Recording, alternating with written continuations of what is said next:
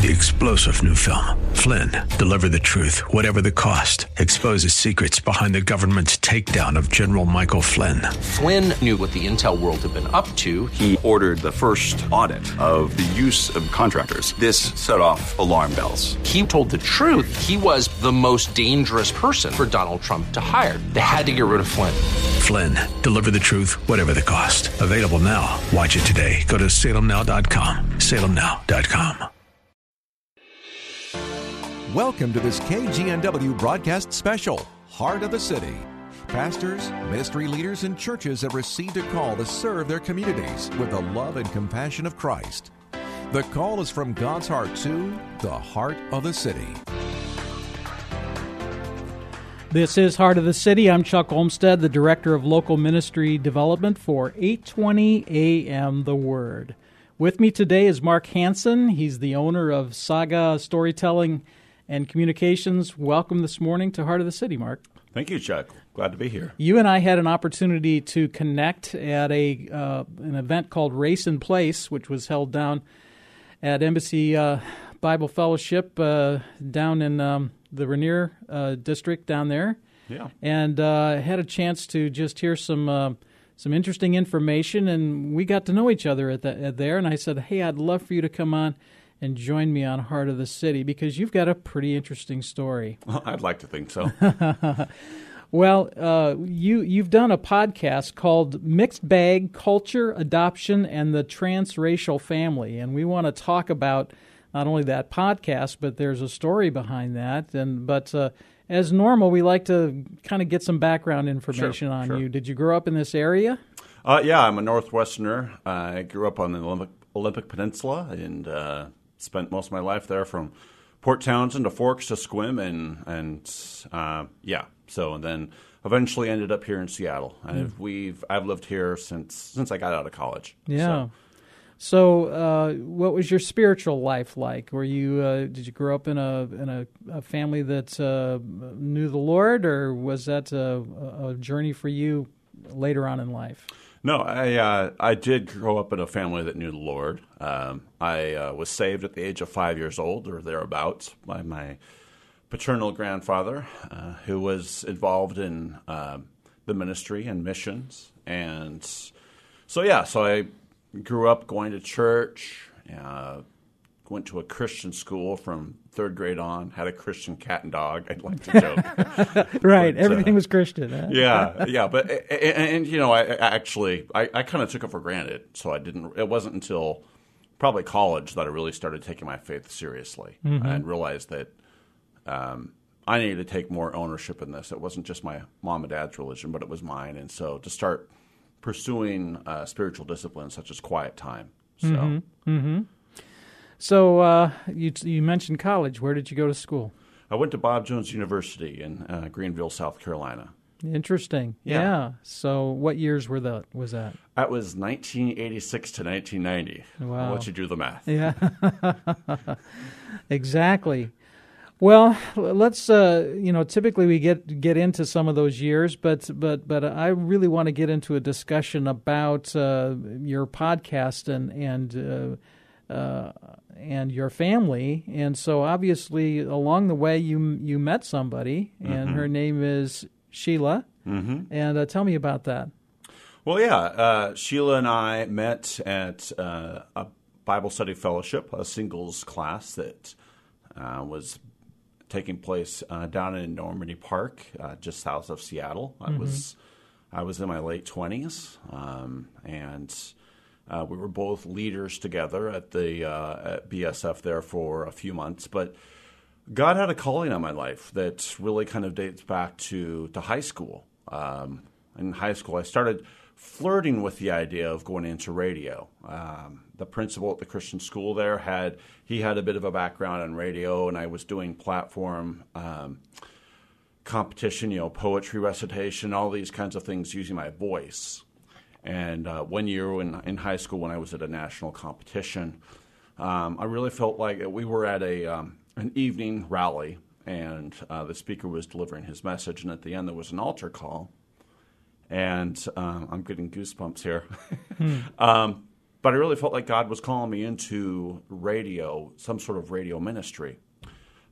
Fast forward a few years, at Bob Jones, I went back and forth between majors, ultimately ended up getting a degree in marketing. And then when I got out of school, I was in work. I kept on hearing people say, "Boy, you've got a great voice for radio." And I'm like, I don't want to go to my grave not knowing. My grandpa, who was, he had helped when he was still in ministry, he'd helped start a radio station up in Nome, Alaska, KICY, the voice of the Arctic. ICY, I get it. Yeah. Very IC Nome, I get it. You get it? KICY, got it. In any case, and I had toyed with the idea of going up there at a couple of points through my 20s. My grandpa was always he was pretty persistent, Grandpa Ralph was. And ultimately, so here I was building houses at the time and a leader at BSF. And I come home from, it was the Sunday after Thanksgiving. I come home from my folks' place over in Sequim, and there was a message from my grandpa on the voicemail. And it wasn't the first time I'd heard such a message, but I listened to it, and he was talking about how they just had a couple who had left the station there in Nome, and they really needed someone. And when I finished listening to the message, there was this, I don't know how to describe it. I guess maybe a quickening of my spirit, who knows? But it was like, I'm going to Nome. I just felt for the first time this conviction that was something beyond certainty that I was going to do. Yeah, you hear the term from some old-time preachers, you know in your knower, right? You knew it in your knower that this was what you were supposed to do. Yeah. So 2 months later, I was boarding up an Alaska Airlines flight up to Anchorage, and then from Anchorage to Nome. And initially, it was just supposed to be for 6 months, and it ended up being for 18. That was kind of I think I approached it from the wrong attitude, but it was kind of this acid test of whether this does anything for me, in air quotes. And it was a highly automated station. In any case, I ended up coming back to Seattle at the end of 18 months. And I had some spiritual issues I had to work through at the time, and so and there's always been kind of this missional aspect to my calling. I really felt like God was going to use me in some sort of strategic or missional bent. So anyway, so then another 15 years later, something like that, after working in the marketing, PR and marketing industry for a number of those years, writing content for technology companies, and really felt like God's calling about 3 years ago. He's like, I'm not done with you in this area of radio. And so ever since I've been, and that was about that point that I'd started Saga Storytelling and Communications. And so since then, I've kind of been taking baby steps. And last summer, through a couple of encounters, I really felt like God was saying, "I want you to start your own podcast," which kind of was a bit intimidating. In my vocation, I've always generally been the person who was writing other people's content. I have sometimes had a difficult time putting myself out there. Interesting. Yeah, I'd rather be behind the scenes, pay no attention to the person behind the curtain. Right. So, but this time, the Lord's called you to share, at least at the beginning here, a message about what you call a transracial family. And so we were talking about Sheila. So when did you meet Sheila? You met back at the Bible study, but when did that suddenly become serious? Well, it started becoming serious when I was up in Nome, and we started exchanging email, and I knew that she was the one. Right. When I got back, I was kind of running scared a little bit, so it took me a few months before I finally breached that subject with her. So because we were good friends, so and I didn't want to ruin a good thing. So so we got married in 2001, and we were on the 5-year plan. So we had Cece. And about that time, Focus on the Family and other ministries were really starting to beat the drum about adoption. Interesting. And so we had a conversation, a family planning conversation, and Sheila really felt God had laid it on her heart to adopt. And I didn't have any sort of compulsion that I needed to, extend my bloodline. Right. I needed a boy. Right. So I was like, yeah, let's go for it. So the conversation was much more involved than that. But we started pursuing adoption and looked into a few avenues, whether it be international, going through an agency, going private. And ultimately, we adopted 2 children through the state, and So when it comes to adoption and making those kinds of decisions, obviously, for a couple, there really does need to be an agreement on that. Doesn't certainly. There? I mean, it's really you can't go off on your own realistically as a couple to adopt if the other person is not doesn't buy into it. No, you can't. That's a recipe for disaster for sure. Yeah. So when you decided to make that, and how old was your first daughter then? How old was she when you were talking about adoption? Did she understand what the process was for that? That she may be getting some siblings? Well, she was only a year old. Okay. When we started the conversation. Right. And I think she was probably 3 or so when we finally brought Grace home from the hospital. Grace was 5 days old. But we'd already we started having conversations with Cecilia early on because we wanted, she's part of the family too, exactly. Right? And so as much as a 3, 4, 5-year-old can be bought into the whole thing, right. We wanted her to be part of that process. But then how about grandmas and grandpas? Was that important for them to understand? Certainly. What your decision was as far as adoption and what you were doing? Mm-hmm. Yeah. Definitely. And so Grace came along, and she's an African-American child. Yes. So what was the thought process with that? Or was there one? I mean, was it just this child's available and needs a home? Was there discussion about someone of different ethnicity? Well, yeah, it basically was that. I mean, we adopted through the state, and it was like a 2 or 3 year process, and then eventually we got that phone call. Sheila was driving up the 405 and got a phone call from a caseworker and said, hey, we have a 5-day-old African-American girl, and she's at Valley Medical. And so yeah, we're like, yeah. So that kind of was the start of our journey. Yeah. Or that's when we gave birth to Grace. Yeah, yeah. I mean, when you talk about the biological, the gestational process, and like with Grace, it was like a 2-year or whatever gestational process where she was born into our family and became part of our forever family. Yeah, yeah.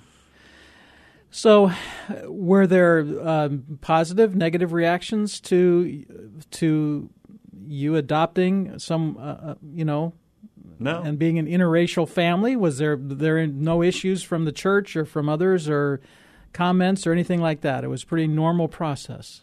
It was pretty normal. I mean, you get comments now and then. From the church, no. I mean, more so when you're at the grocery store, you might get a look. Right.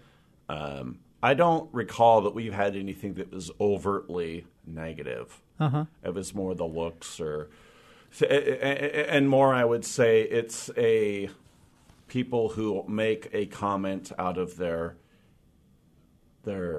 ignorance, or ignorance is a strong word, but not being informed of some of the issues and some of the challenges. And so they might say something that's like, if you were in my shoes and you heard me say that to you, so Yeah. I think that's more the challenge sometimes, is that people who have not gone on this journey, as well-meaning as they might be, they don't get it. Yeah. So then after Grace, you decided to adopt again. Yes, we did. When just before the adoption with Grace was finalized, we discovered that the birth mom was expecting another child, and so we got Ocean when he was 7 months old. So his name is Ocean. Ocean. Yes. And yes. Okay, and he's a boy. Yes, he is. So brother and sister. Yeah. Oh, very good. Very good. They're a lot of fun. Yeah. So, obviously, when you did this podcast called Mixed Bag, Culture, Adoption, and the Transracial Family, what started to develop in your heart as far as wanting to articulate what a transracial family is, and what are the specific needs of a transracial family? Well, so when I it was last June, July when I first had these two encounters where I felt like God was maybe calling me towards having my own podcast, and so I just kind of started stepping out on faith. And at that point, I did not really have a sense of what I would talk about. Mm-hmm. It wasn't until October when I was at a men's retreat for foster and adoptive dads in Colorado Springs. And I ran into a couple of other guys who have had similar situations where you're really wanting to support your children who are of a different race or different culture than you. Mm-hmm. And that, for us personally, when we started our journey, and Grace was still, the adoption had not been finalized, and we had gone to the Refresh conference that's at Overlake every year. In fact, it just wrapped up this last weekend. Mm-hmm. And that's Refresh is for foster and adoptive parents. And there were I think close to 2,000 people there this year from all over the country. It's an amazing resource for foster and adoptive families. Mm-hmm. I'll put in a plug there. Well, please do. Yeah. And so, and one of the breakout sessions, or a couple of them that year, was about the need to raise your child in an environment that is consistent with their culture. So if you live in white suburbia, you need to do whatever you can to integrate their culture. So in our case, there are all of these things that you need to address from a practical standpoint, like hair care, skin care, etc. But beyond that is the cultural aspect of what is the culture of what does African American culture look like, and that's a really, there are so many facets to that. Mm-hmm. So let's fast forward to this last fall when I was having these conversations with one or two guys whose families were in similar situations that they were in the same situation that we had been 3 years ago, at which point we started going to a multi-ethnic church. And so,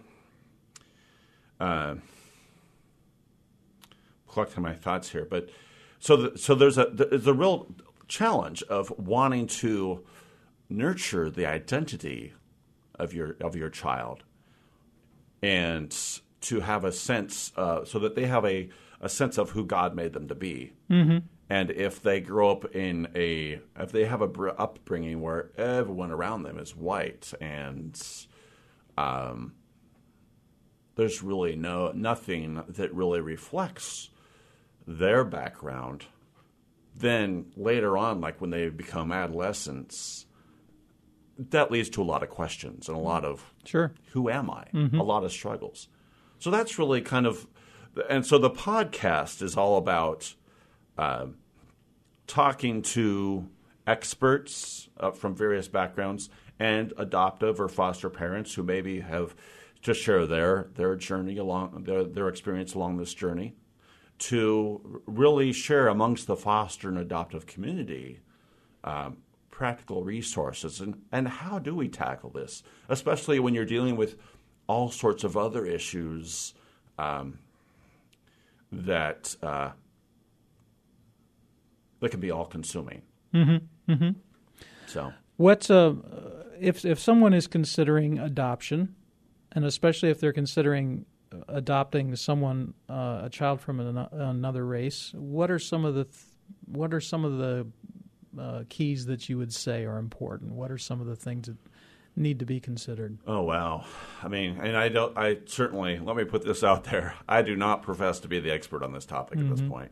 So my podcast is kind of creating this gracious space to ask uninformed questions. Right.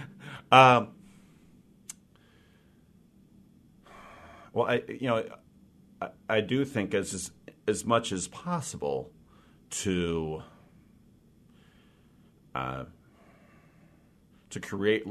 build relationships with people of color who are, of their same background at the very least, or others. I mean, in our case, like I said, we have it was about a 2 or 3 year process, but ultimately we found a church in the Renton area that's intentionally multi-ethnic, and so it's a nice blend of African American, of Asian, Caucasian, and so I think that's been really good. But obviously, it's beyond that. So, doing whatever you can to build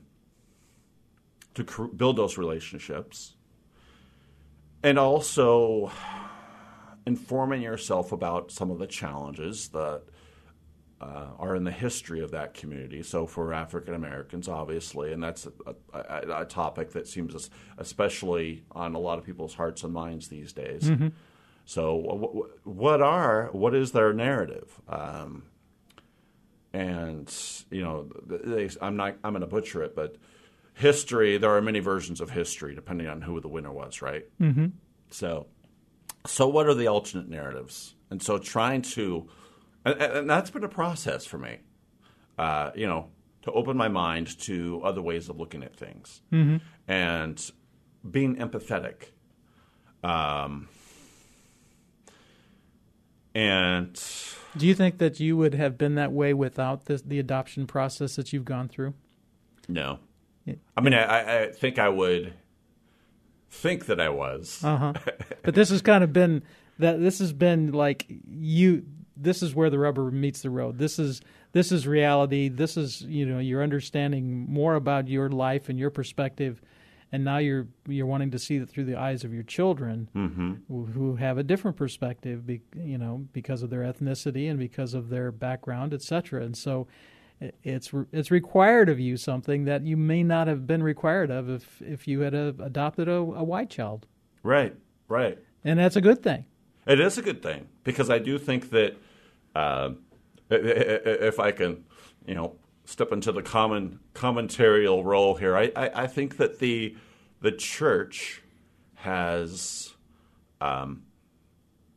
been we are so homogeneous to a fault. There's a great book, Brent McCracken. I haven't read it yet, but I heard a podcast. Brent McCracken, who's with the Gospel Coalition, has written this book about the importance of the church not being homogenous, that the church is best when you have a diversity of opinions and backgrounds, and you kind of get that iron sharpening iron dynamic. And I think that's the church has more to do in that area. Yeah. And I think that, well, at least speaking for myself personally, this is certainly the road. Adopting Grace and Ocean has certainly helped open our eyes to this need. And is it an easy process? No. But is it necessary? Most definitely. Yeah. Well, we've just got a few seconds left here, Mark. I think the takeaway that I have in listening to you and you sharing your story is that the word process is the key that I'm hearing about you, is that you didn't have all the answers, Still don't. But yet you've taken this step of faith, adopted these children, and the Lord's developing some really powerful things and for the future of your ministry through the insights that you're gaining and raising your family. I want to thank you for joining me today. If you want to connect with Mark, it's mark.hansen040@gmail.com. And Mark, thanks for joining me today on Heart of the City. Pleasure being here.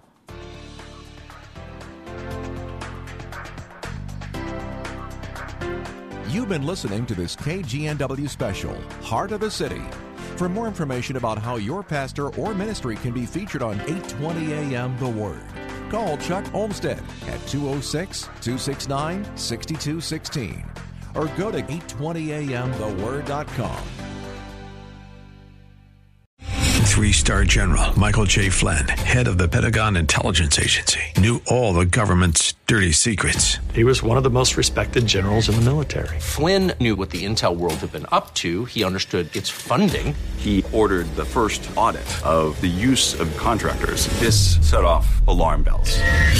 The explosive new documentary, Flynn, Deliver the Truth, Whatever the Cost, uncovers the facts behind this scandal. Flynn told the truth. He was the most dangerous person for Donald Trump to hire. I find out the worst enemy that I'm going to face in my life is right here in America. They took my assessment and they wanted me to change it. And I was like, I'm not changing it. They had to get rid of Flynn. With in-depth interviews, archival footage, and never-before-seen personal records of the man behind the headlines. I just felt like I was drowning. Flynn, Deliver the Truth, Whatever the Cost. Available now. Watch it today. Go to salemnow.com. salemnow.com.